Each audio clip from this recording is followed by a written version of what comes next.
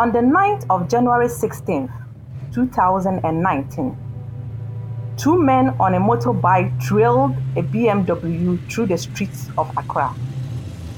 A gun was fired at the driver of the car, forcing him to swerve and crash the car into a roadside store. One of the men then calmly walked up to the BMW and fired 2 more shots at the man behind the wheel. Turning to face the crowd watching from a distance, he smiled and raised a finger to his lips. The man who was shot and killed that night was journalist Ahmed Hussein Suale Divella. He was just 31 years old. Colleagues like journalist Jonas Nyabo says that Divella's killers were without a doubt paid assassins. No other killing in Ghana has had as deafening a ricochet as that of journalist Ahmed Hussein Suale Divella. Grabbing media headlines and dominating public discourse in cities and far-flung villages alike, his death transformed him into a public hero. As a young journalist, Divella chose the tough and dangerous path of investigating organized crime groups.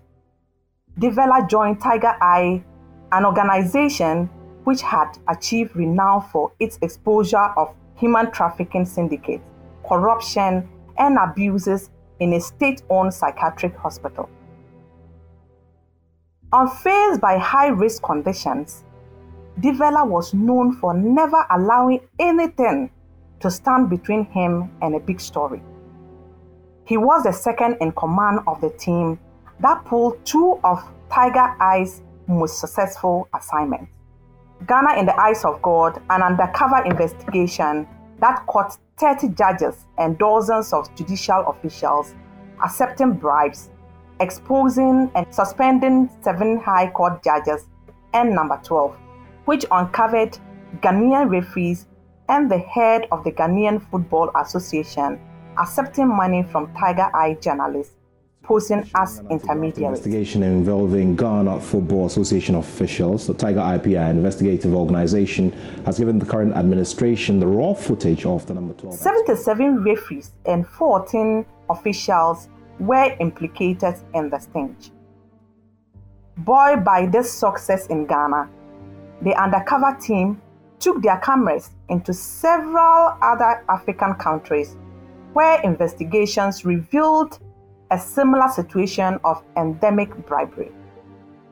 Many have speculated that the African football community, where organized crime groups are fast taking over the sports betting business, are responsible for organizing Divella's assassination.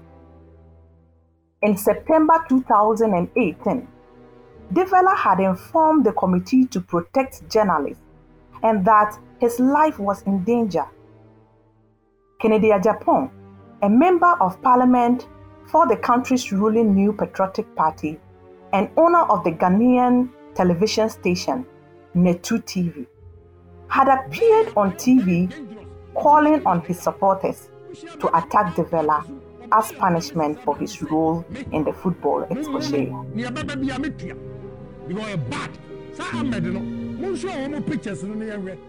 Releasing a photograph of the undercover reporter and thus unveiling his identity. Despite being neither a football referee nor a high court judge, Agyapong harbored much anger towards Divella. Police claim they have invited the MP for informal questioning. However, are yet to find the smoking gun behind the assassination.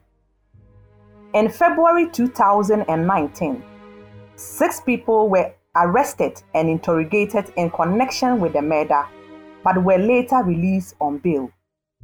No progress report on the investigation has been provided by the police since.